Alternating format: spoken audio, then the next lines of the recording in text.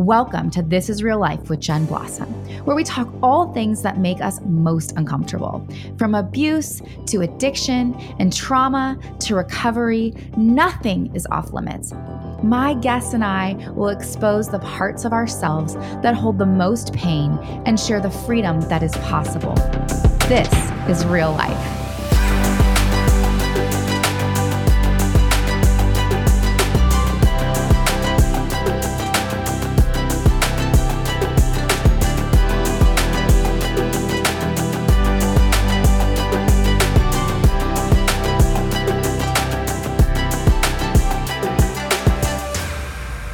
Dr. Heather McGuire is a friend of mine. I knew her.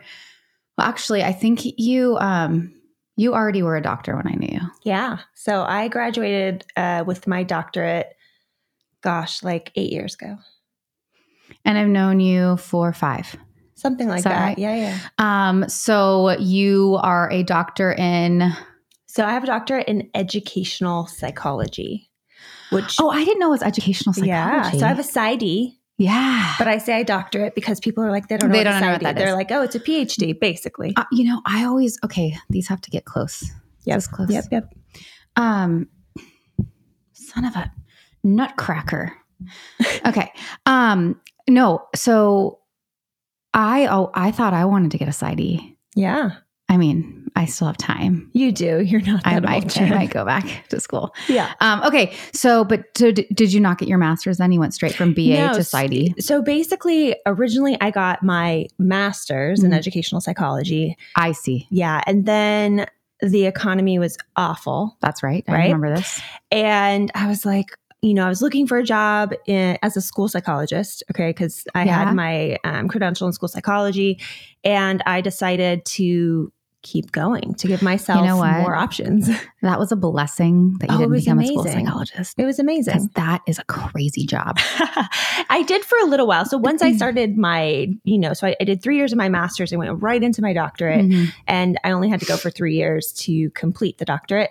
And as soon as I started in my doctorate program, then I was a school psychologist. But how much does how much does that cost to get a PhD or PsyD? I don't know how much it costs, but I have a lot of school debt, like $100,000 of school debt. Shoot, so I think that's what stopped me from it. Maybe it was like, I don't even know if I'm ever going to make this money back. Yes. But we digress. Okay. Yes. So you actually have your own podcast. I want you to plug that really fast. For sure. So I have Prism Parenting, PRISM, not prison, Prism. Oh my God.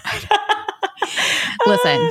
Parenting sometimes feels like prison. For sure. So it could be. I have to enunciate. But it is Prism. It is Prism. Because you are also a professor at APU. Yeah. So I am a professor. I teach school psychologists, school counselors, and also behavior analysts. There's that.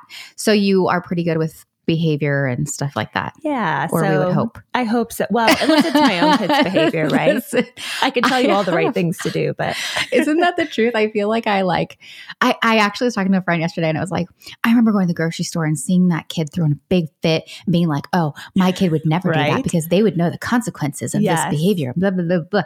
And now my kid, I'm like, oh, you want goldfish? You could eat the whole bag as we shop to the store. Yes. Just don't scream. Yes, for sure. Anyways, the judgment has fallen off the side when it comes to your own kids. It's crazy. So for sure, I think so my background in behavior guides my parenting every day, but I'm also 100% human. 100%. And I'm a yeller by nature. So I always have to check in with myself about that. I feel like when we teach people in terms of behavior management, we are able to look at it more scientifically and take out the emotion. Yeah. But when they're your own kids, it's very emotional. You're like, I told you this 15 times. But in a classroom, you're like, okay, I'm getting paid for this. Yes. I might be able to right now, there's no freaking stickers. You're going to do it because I said you're going to do it, Yes. Yeah. No. And I think too, sometimes we forget, so, looking at behavior in a very scientific way, that's what I do. And you can't just focus on the child's behavior. You also are impacted. And that pisses me off because I think I'm perfect and I don't need to change anything. Exactly. But if you recorded me, I bet you would be, Yeah. Like, shoot, she just said that to her kid. Yeah. Dang. Yeah. So, Anyways. All right, cool. So you're a behavior analyst, I think, like at heart, like that's what you love. Yeah, and you it's my jam. all about, behavior modification. So your podcast is rad. It talks about like all topics in parenting, which is fantastic. This week it's about death. I saw this one. It's a very exciting topic here. Yes. I think that's a very important topic. Like people die. Yeah. Dogs die. Like, so you're like, how we gonna, we're not going to like not talk about it. Yeah. You know? Well, and a lot of people avoid talking about it because it's such a hard topic. And so I think it's like the worst thing you can do. For sure. Okay. So let's talk about your kids because you have some. I do. I have some and I don't intend to have more. All done.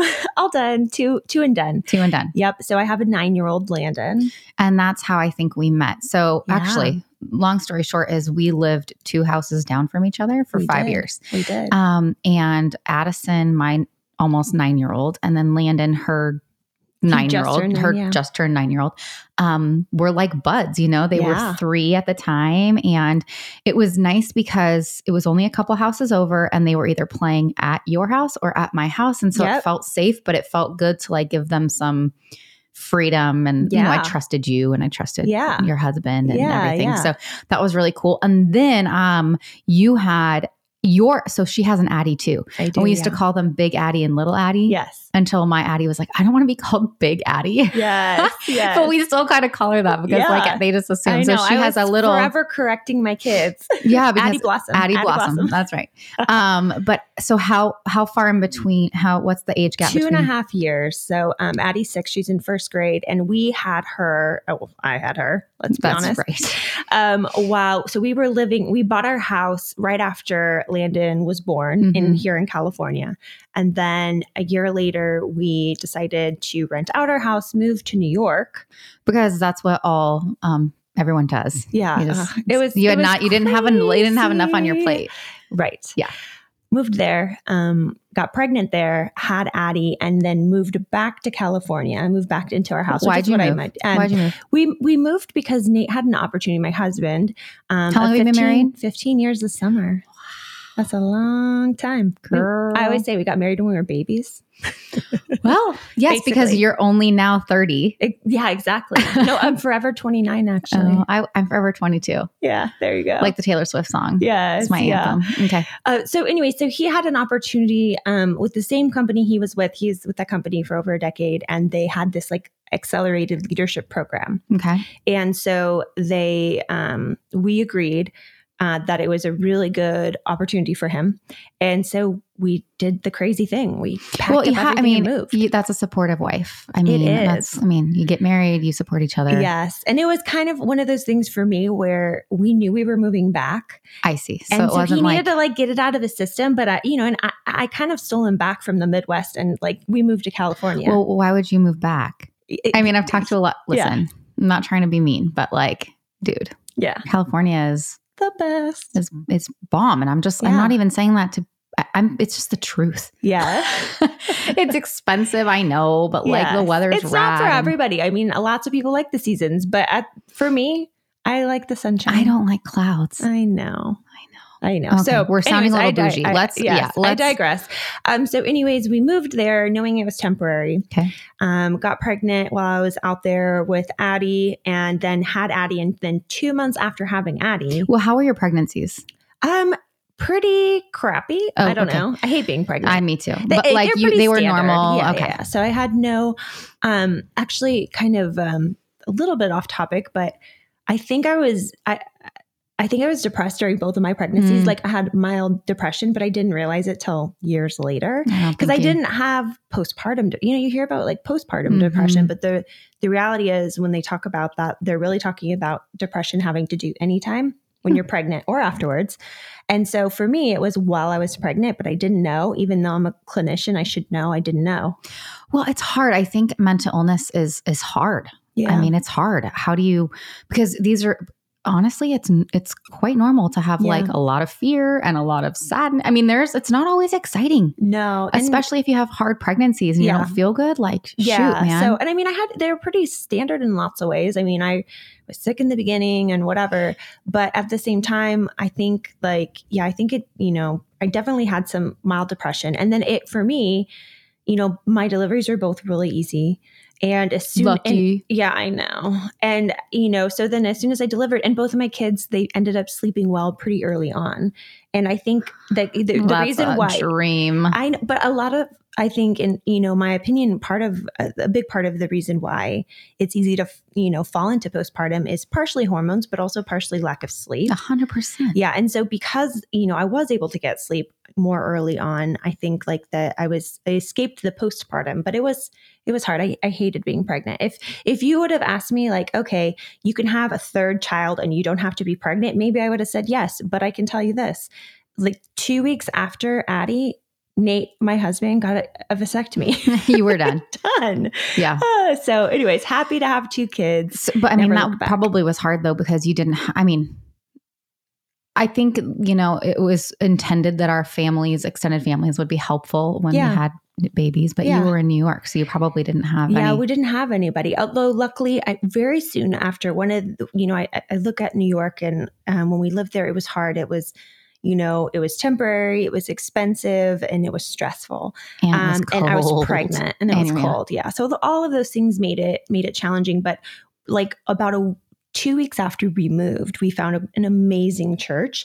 And so it was like instant community for us. And so I think that was kind of the silver lining of New York, is it's a blessing. Community. It's finding community no matter where you live. Yeah. Big deal. Huge. Yeah. But you had to step out and find it. It didn't like come knocking on your door, which I think is a big misconception. It was crazy. We were like, oh, where are we going to go to church? Like I Googled it, found it. And then, we went there one week and they're like, do you want to come out to lunch? You're like, yes, we do. Yes, we do. Absolutely. Thank you. So I think that was kind of the silver lining. But yeah, we moved back to California when Addie was about 8 weeks old.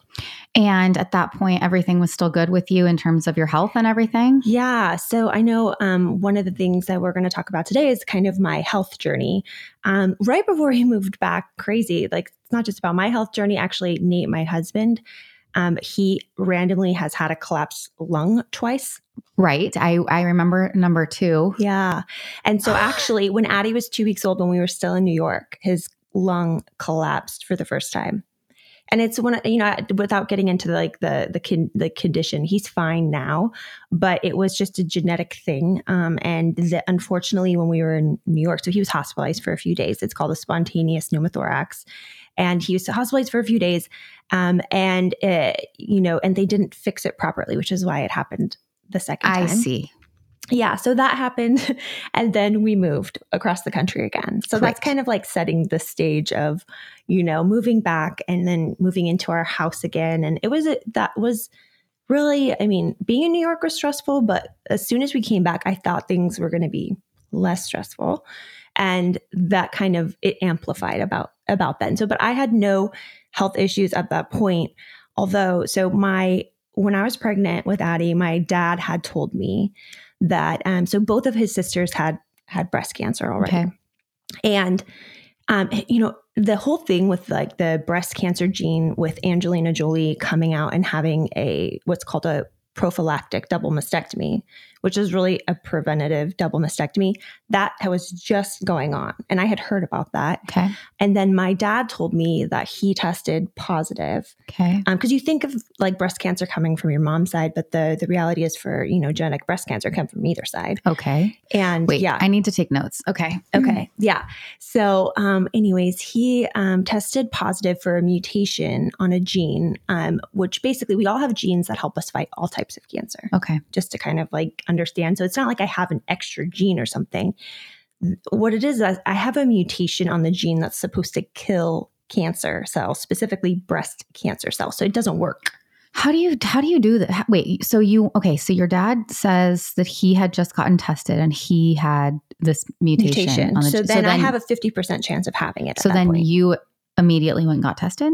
No. So I was pregnant with Addie and I was like, oh, and so I started just kind of looking up the statistics and I was like, wow, with this gene, if I have it, I have a 60 to 70% chance of getting breast cancer in my lifetime. Okay. That's a big deal. That's a big deal. Mm-hmm. And I'm a pretty crazy, proactive type A person, as you know, Jen. Mm-hmm. And so I was like, okay, well, I'm only having 2 kids. And so I'm going to breastfeed, but I don't tend to breastfeed for very long. That's another thing I hate doing is breastfeeding. Love my kids. Too. Oh, I could talk about that for an hour just by itself. Wait, for real? Like the shaming of the moms who don't breastfeed is like horrific. Yes, we could do a whole podcast on that. We could. And I mean, for me, I found value in it. So I did it. Although I was one of the moms who I primarily pumped and then used bottle. But anyways, I was like, okay, I'll probably breastfeed for 6 months maximum. And when I say that, I was also supplementing. And then I was like, after that, I'm going to get tested. And then if I test positive, I'm going to have a prophylactic or preventative double mastectomy. You just knew it. I just knew it. Making it happen. Exactly. Okay. So that was the crazy thing because then, so fast forward, we're back in our house. Okay. You're in California. We're in California. I just got a new job. I got kind of like my dream job. I'm like I'm the regional director for this company for kids with autism. And I got it. I'm excited. I'm just done breastfeeding. It's like January or February. And I'm falling asleep one night. And Nate's already asleep. I'm like half asleep. And then I don't even know. But all of a sudden I'm like, there's a lump in my breast. I like woke Nate up and I was like, is there a lump in my breast? And I woke Nate up. I'm like, what is this? Wait, hold on. Were you still breastfeeding? No, I just done. You had just, so, okay. Cause like I go to like clogged duct or like whatever, but you were done. No. Like I was done breastfeeding and I thought it could be a clogged duct too. You know what I did in the middle of the night? I went and got my pump and started and trying. I tried to pump it out. I tried to feel like I freaked out. How big was this lump? Like the size of a pea, but maybe smaller than that. But how did you feel it? I don't even know. Like, I don't know. It's for me, this whole thing, this story is crazy. And for me, it's like, God was working in this situation in my life. Like, I don't know. It was definitely a spiritual thing because I wasn't looking I don't check my breast for lumps. I know, me neither. Yeah. I mean, no, I do. Oh, sorry. We'll go there later. You can come and do mine right now. We should have a full blown check. If you could see us on camera because you were like just touching our boobs. I should. Or me and my fake boobs at this point. Yeah. Me too. So anyways, I was like, that's weird. And so I said, Nate's like, well, you should just he's like, it's probably nothing, but you should make an appointment. And I was like going to make an appointment anyway. So make an appointment with my OB. Mm-hmm. And I was like, hey, I want to get genetic testing done. Mm-hmm. And by the way, what's this? Mm-hmm. And by this point, I kind of had like talked myself off the ledge a little bit. Like how long did you have to wait to get to that appointment? I have really good insurance and I feel really fortunate about that. I have PPO insurance and I got right in. It was fine. And not everybody has that. Right. Because that is like torture, right? Having to wait. So everything about this though is still waiting. And that is torture. I can almost handle anything as long as I know. And it's the not knowing. I know. Because this happened in January and I had my mastectomy in April, right? So there's still like this process. Okay, yeah. So I go see him and I was like, I want to check this. And he's like, this is probably, you know this. I had already had breast augmentation at that point. And so he's like, well, it could just be like your implant, right? And it could be scar tissue. He's like, but we'll set up also, you should get an ultrasound and an MRI just in case. Okay. So, I'm like, go and set that appointment. So that takes a while for sure. So then I think we're like fast forwarding maybe like a month later because you can only do it certain times in your cycle and whatever. Okay. So I get that done and they're like, yeah, we see what you're talking about. We don't really think it's anything. Okay. But they knew I was going to get tested for the gene. Okay. And they're like, if you test positive, let's biopsy it for sure. Okay. If you don't, whatever.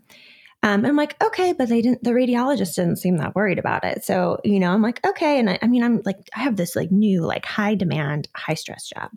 And so I'm like, okay, on to other things, and I'll make my appointment in 6 months, trusting the doctors and all that. So I'm actually driving. I was driving to John Wayne Airport to go to a conference and I get a call from my OB and he's like, no, we're going to biopsy it right now. And I was like, oh, okay. Yeah. Sounds good. That's how I've had something biopsied as well in my breast. And that's how it was. It was like immediate. We're getting a biopsy. Yeah. It was You're like, not waiting. No question. And by the way, at this point in my life, I have like a high risk gynecologist, and I don't have that same one, but he delivered Landon. He was my, OBGYN, and I just am forever grateful for that man. But anyway, so he was like, we set up the Let's do this. The biopsy. Get it out. Yeah. And by the way, there was this whole like debacle. So I went to go get my genetic testing done. I got it done. How do you do that? You just blood? They just do a quick blood draw. Okay. And it should be like a really fast thing. But it took months to get my results. I kept on like calling, and there was some insurance issue. And then there was some like, I'm like, can I just, and they're like, oh, we'll tell you tomorrow. This was like over months. Okay. So anyways, I like the genetic testing situation, but then I went to go get the biopsy. And so the result of the biopsy was, I remember my gynecologist calling me with the results, and he's like, so they didn't find cancer or anything, but they found some atypical cells. It's called atypical ductal hyperplasia. You get really smart with all this, I'm like, sure science. I know some fun science words too. Yeah. But only through my own stuff. And then you do a lot of Googling, and then Google is the devil. Then you're going to 100%. Yeah. He's like, but, so like long story short, at that point, once I found out I had those atypical cells, I, found out that usually like 60-year-olds have these atypical cells, and I was 29. So it's just really weird. So even though I didn't have confirmation yet that I was positive for that gene mutation, I was like, clearly I have the gene mutation. I don't even need to know. Like if I didn't have it, I wouldn't have these atypical cells. And so what they would typically do is like do a bigger biopsy at that point, like a lumpectomy type of biopsy or whatever, bigger, to make sure there's no cancer around it. But instead I was like, no, I think I just want to get the mastectomy. I'm like, I remember asking my doctor, I'm like, am I crazy? Even though I don't know that I have the gene for sure, like I'm still like fighting with these people to give me my results.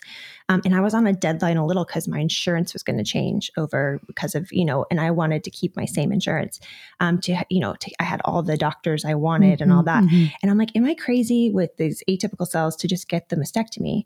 Because I found out like if you had those atypical cells, then your lifetime risk was already like 40 to 50%. And I was like, so even if I don't have the gene, I'm screwed basically. And my doctor's like, no, like that's fine. I think that's a good, I think that what you're saying is a total logical thing.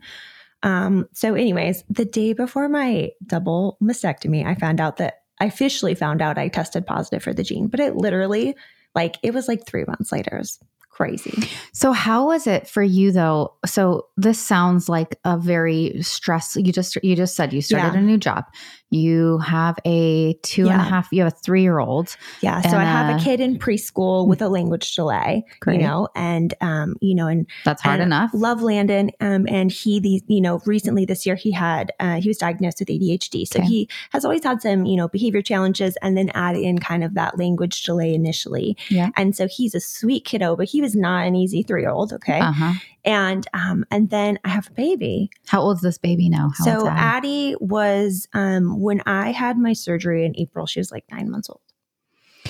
Did you find it did you, I'm just trying to put myself in your shoes. Yeah. I could see myself just being so focused on trying to get my own shit together that I'm not really being the best mom I can be because I'm just trying to survive right now. Yeah. How was it? It was crazy because I was also working an hour away from my house. And so it was, I kid you not, I don't remember this year of my life other than these, the details that I'm sharing today about, I don't really remember parenting that year.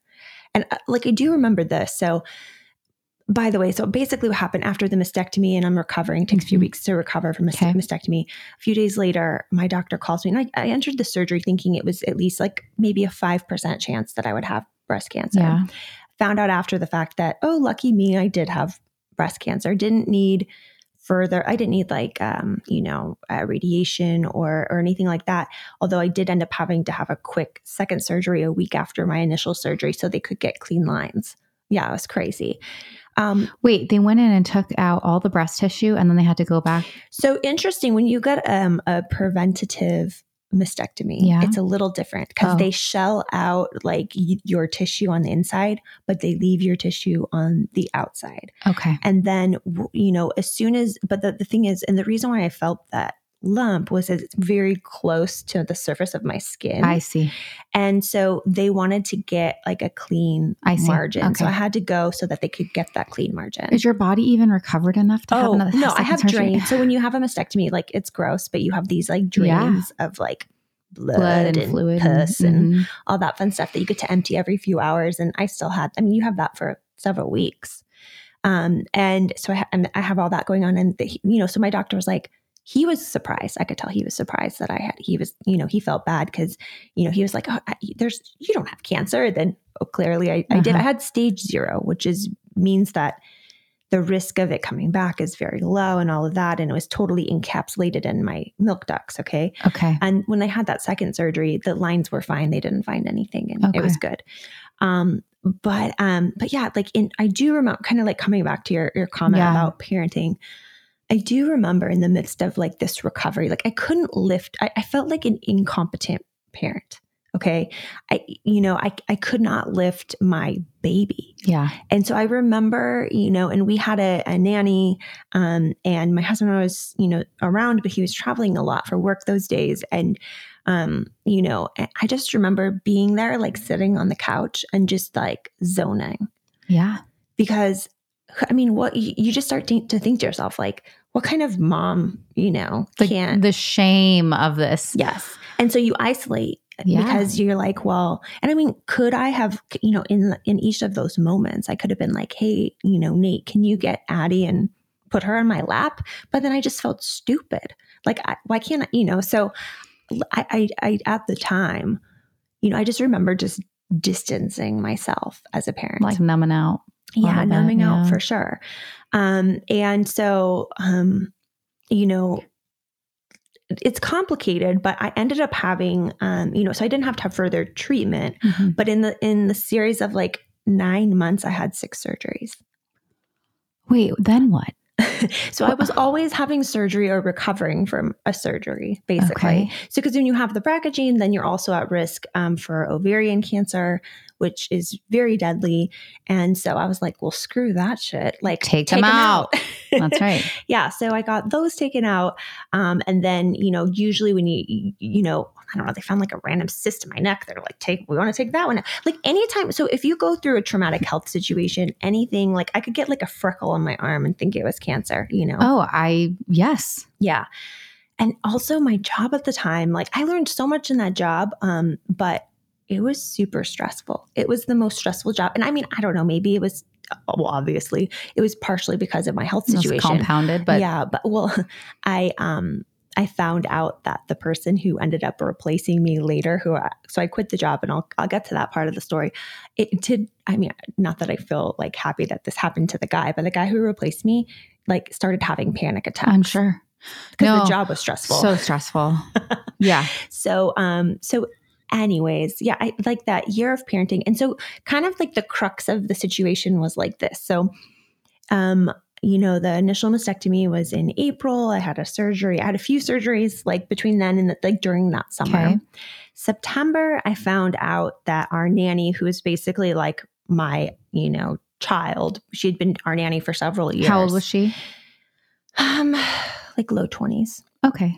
But she was like a friend to you too, right? I mean, she lived with you guys and helped you in this time. She did with Addie. And we found out she was stealing from us. And that, like, I mean, the money part, is annoying.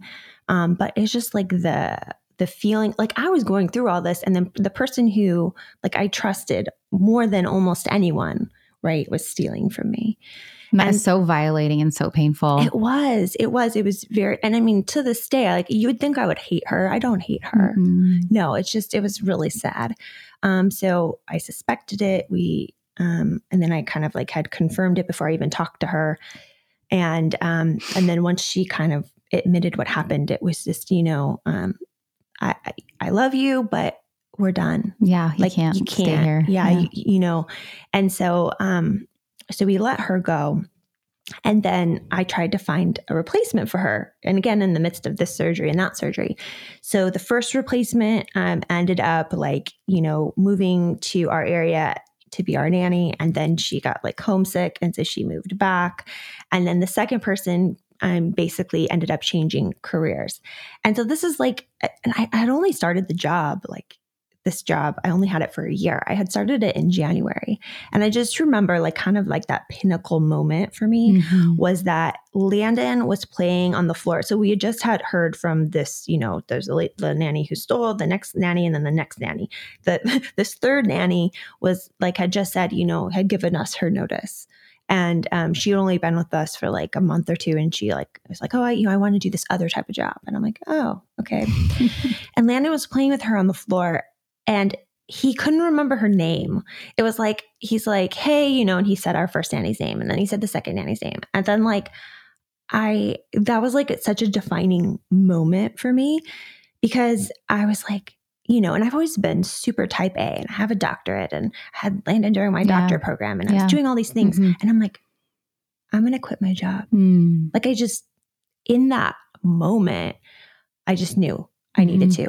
And everybody who knows me was like, you're doing what? Yeah, totally. It was a total crazy thing. But I remember telling Nate and he's like, what? Yeah, I already told you how much like school debt I have. I went to college for 10 years. And I mean, by the way, I never completely like quit. The company who I quit on good terms with, and they hired me to do some assessments. So I got to play instead of just like hiring and firing people, which is like a lot of what I was doing. I got to play with little 2-year-olds with autism, right? And then I was an adjunct professor already.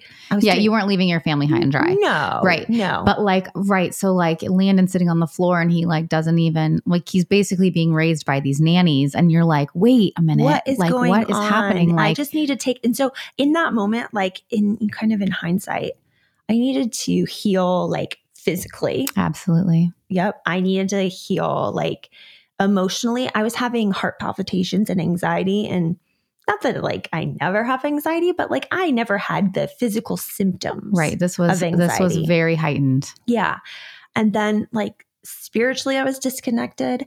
And then like, just like with my kids, I felt like I had missed that entire year of their life. Yeah. And so I was like, I quit. I'm done. I'm going to quit. Yeah. And, unfortunately I have a very supportive husband. And once he kind of got over the initial, like, you're doing what? Because everybody was surprised. He was like, okay. Yeah, we're going to make it work. We're going to make it work.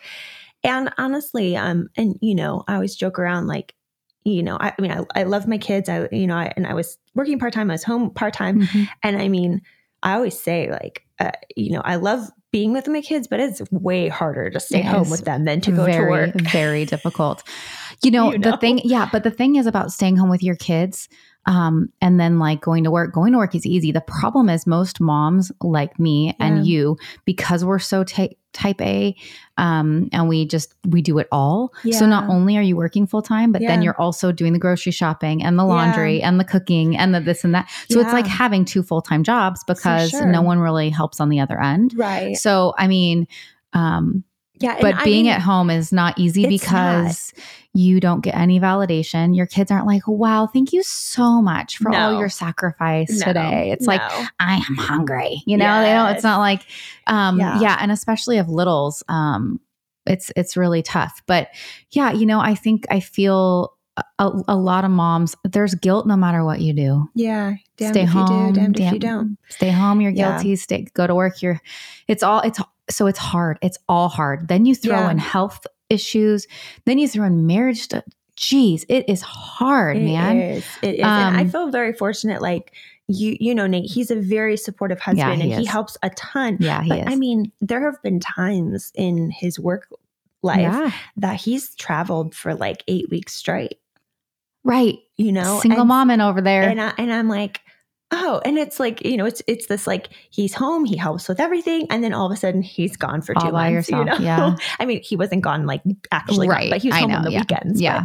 But so it's a lot. It Moms, I mean, gosh, I feel like it's a whole nother podcast talking about how moms are trying to juggle the love that they have for their careers and then the love that they have for their children, and how you're always feeling like you have to choose. Yeah. And when you pick your kids, you feel like you're not choosing yourself. Right. But then you're selfish for doing the work thing. I mean, I don't know. It's hard. It's all hard. But I think it was brave of you to reach a point. And now I feel like if you look at where your life is now, it was the right decision. Yeah. And it's one of those things where, I mean, it's not like I would like go back and be like, I'm so happy I had cancer. Like, obviously not. No one, right. But at the same time, for me, that moment was such a defining moment in that year. And then where I went from there, and by the way, a year after I quit my job, or whatnot, I started working in the job that I have now. So it was a moment, it was a season. And I have a very flexible schedule now, but I technically have like a normal, like full-time job. I'm a professor. And, but it was that season of, needing to take care of myself, needing to focus on my kids. And, I don't think, not that I would want to have cancer, but I feel like that was all the decisions that were made after that, and, where my life is today. I, look back and see the good in the midst of all that struggle. I mean, if you can't find goodness out of that crazy, then you'll go insane. I mean, I think that being able to look back and see all of those positives, like how now you were able to spend more time with Addie, even though you kind of lost that, handful of months in there, you're kind of making up for it, being able, and that's a choice that you made. Like, I'm choosing to stay home, even though it's really hard.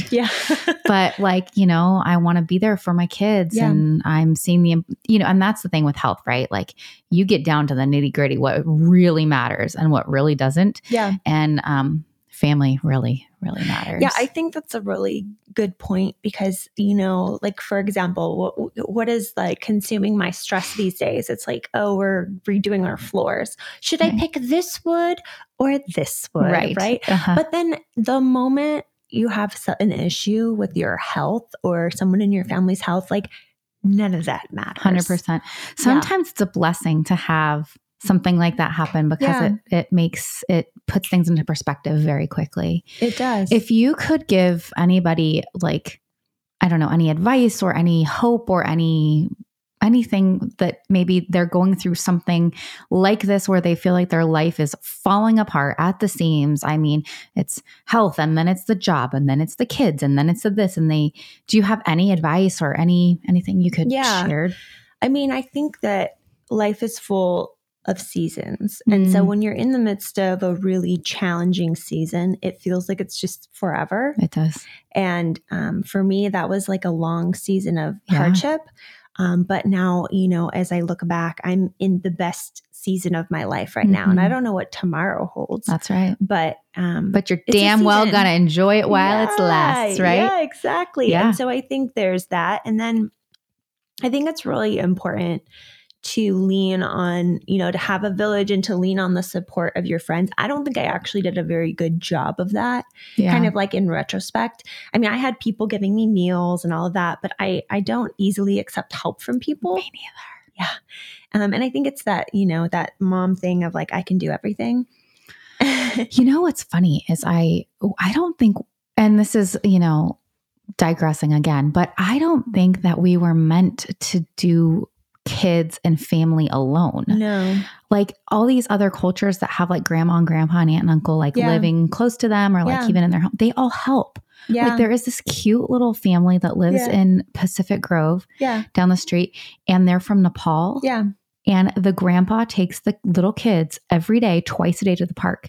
And I think to myself, that mom gets reprieve 2 times a day by someone who just enjoys spending time with the little kids. Yeah. That's how it's supposed to be. Instead, these moms are stuck at home day in and day out thinking that they're supposed to do it all. Yeah. And I think part of that is that kind of our, and I mean, I have parents who live less than an hour away, and they are like super helpful and everything. But I think our society is so, it's forcing us to work till like, later parts of our life. And so like, for example, for me, even though my, parents are involved in my life and my kids' life, they're super busy. They're still working full time. I see what you're saying. Yeah, they're still working. Right. Yeah. Right. I know. I think that I think that's a great point, is to the earlier in life that you learn to find your people and love them and let them love you, the more fulfilled your life is. Again, be very careful who your people are. Yeah. Are they giving you life, or are they like not all, I've said this in a past podcast, and it's like, not all nice people are safe people. Yeah. Not all good people are safe people. You have to find your safe people. Yeah. When you find your safe people, hold on tight, love them, and let them love you. Yeah. But yeah, it took me a long time too, because, I felt like I was a failure. It was very shameful to ask for help. For sure. I was taught that we don't ask for help. No one needs to know that you can't handle it or whatever. Right. You're supposed to, our culture, and then especially, I think it's, a good example if we look on social media and things like that. It's like always, put on the face of perfection. That's right. Yeah. And it's bullshit. It is. Agreed. I mean, honestly, life is hard. It's hard. Stuff like this happens out of nowhere. Boom, you're hit. And now it's like all hands on deck. How are we going to work? How are we going to survive? Right. Yeah. And I think that the more we get good at handling the waves, because they're coming, it's not like, and then one day like, oh, everything's fine. I think it's interesting the timing of all this. So I had just moved back to California, and I mean, I had, friends here, but I wasn't. So these days I have my people. And I think that if I would have gone through this today, I definitely had supportive friends and family and whatever, but I think that I'm in a different place today, in terms of my relationships. Like, I know that if this happened, to any of my group of friends, it would, what the outpouring would be from any of our friends that would, be able to help that person. But I think I was a little bit more, isolated, and obviously my 2 or 3 good friends, they couldn't do everything. Right. That's right. So, yeah. Well, I appreciate your vulnerability. Yeah. I mean, it's a tough season. I mean, just being a mom of a little baby is hard enough. It is. And then you add and you pile on all these things. So I appreciate your vulnerability. And so if anybody wants to chat with you about parenting, about, maybe they're struggling with the same sorts of things. Maybe they have questions about the, breast cancer or the genetic components to it, or I don't know, maybe they just want to talk to you. How can they get a hold of you? Yeah. So, my podcast, like I said earlier, is Prism Parenting. And then my website is Prism Behavior. And I always tell my listeners, whether it's they have things they want me to talk about on the podcast, or if they have parenting or behavior issue questions, or, I've always wanted to, as someone who has had genetic breast cancer, and it was weird, to be 30. Most people who have this mutation, they don't get breast cancer when they were 30. I was just super unlucky, apparently. But anyways, or lucky, depending on how you, right? Because they found it. Yeah. But I've always wanted to kind of, if there was somebody out there who happens to listen to this, who is also, BRCA positive or whatever, and they wanted somebody to talk to, I would totally be that person. So you can email me at heather@prismbehavior.com, and I'll always respond. Okay. You can find me on Instagram, Prism Behavior. And yeah, I love to connect with people. And my podcast is all about parenting and everything, from, kids who tantrum and how to motivate kids to, talking to your kids, like this week about death. Right. And do you guys do any, have you ever done one-on-one parenting? Is that part of it? I'm not doing parent coaching right now, but I do have something exciting. Cool. We have a parenting course. Oh, cool. So I've created a parenting course, and it's really for parents who have kids, let's say, who are preschool age to early elementary. Okay. And it's actually, so you can find out more about it on my website. And then in the next few months, I'll be opening the course for enrollment. Oh, cool. Yeah. So That's it's a self-paced course. Parents can go and watch videos, and there's corresponding worksheets. And then of course, I'm always here to answer questions so people can connect with me, which is cool. That's fantastic. Yeah. So it's called Parenting with Confidence. Ooh, I'm in. Confidence. Yeah. All right, girl. Well, I appreciate you being here. Yeah. Love you so much. Yeah. Thanks Until for next having time. me. Yeah.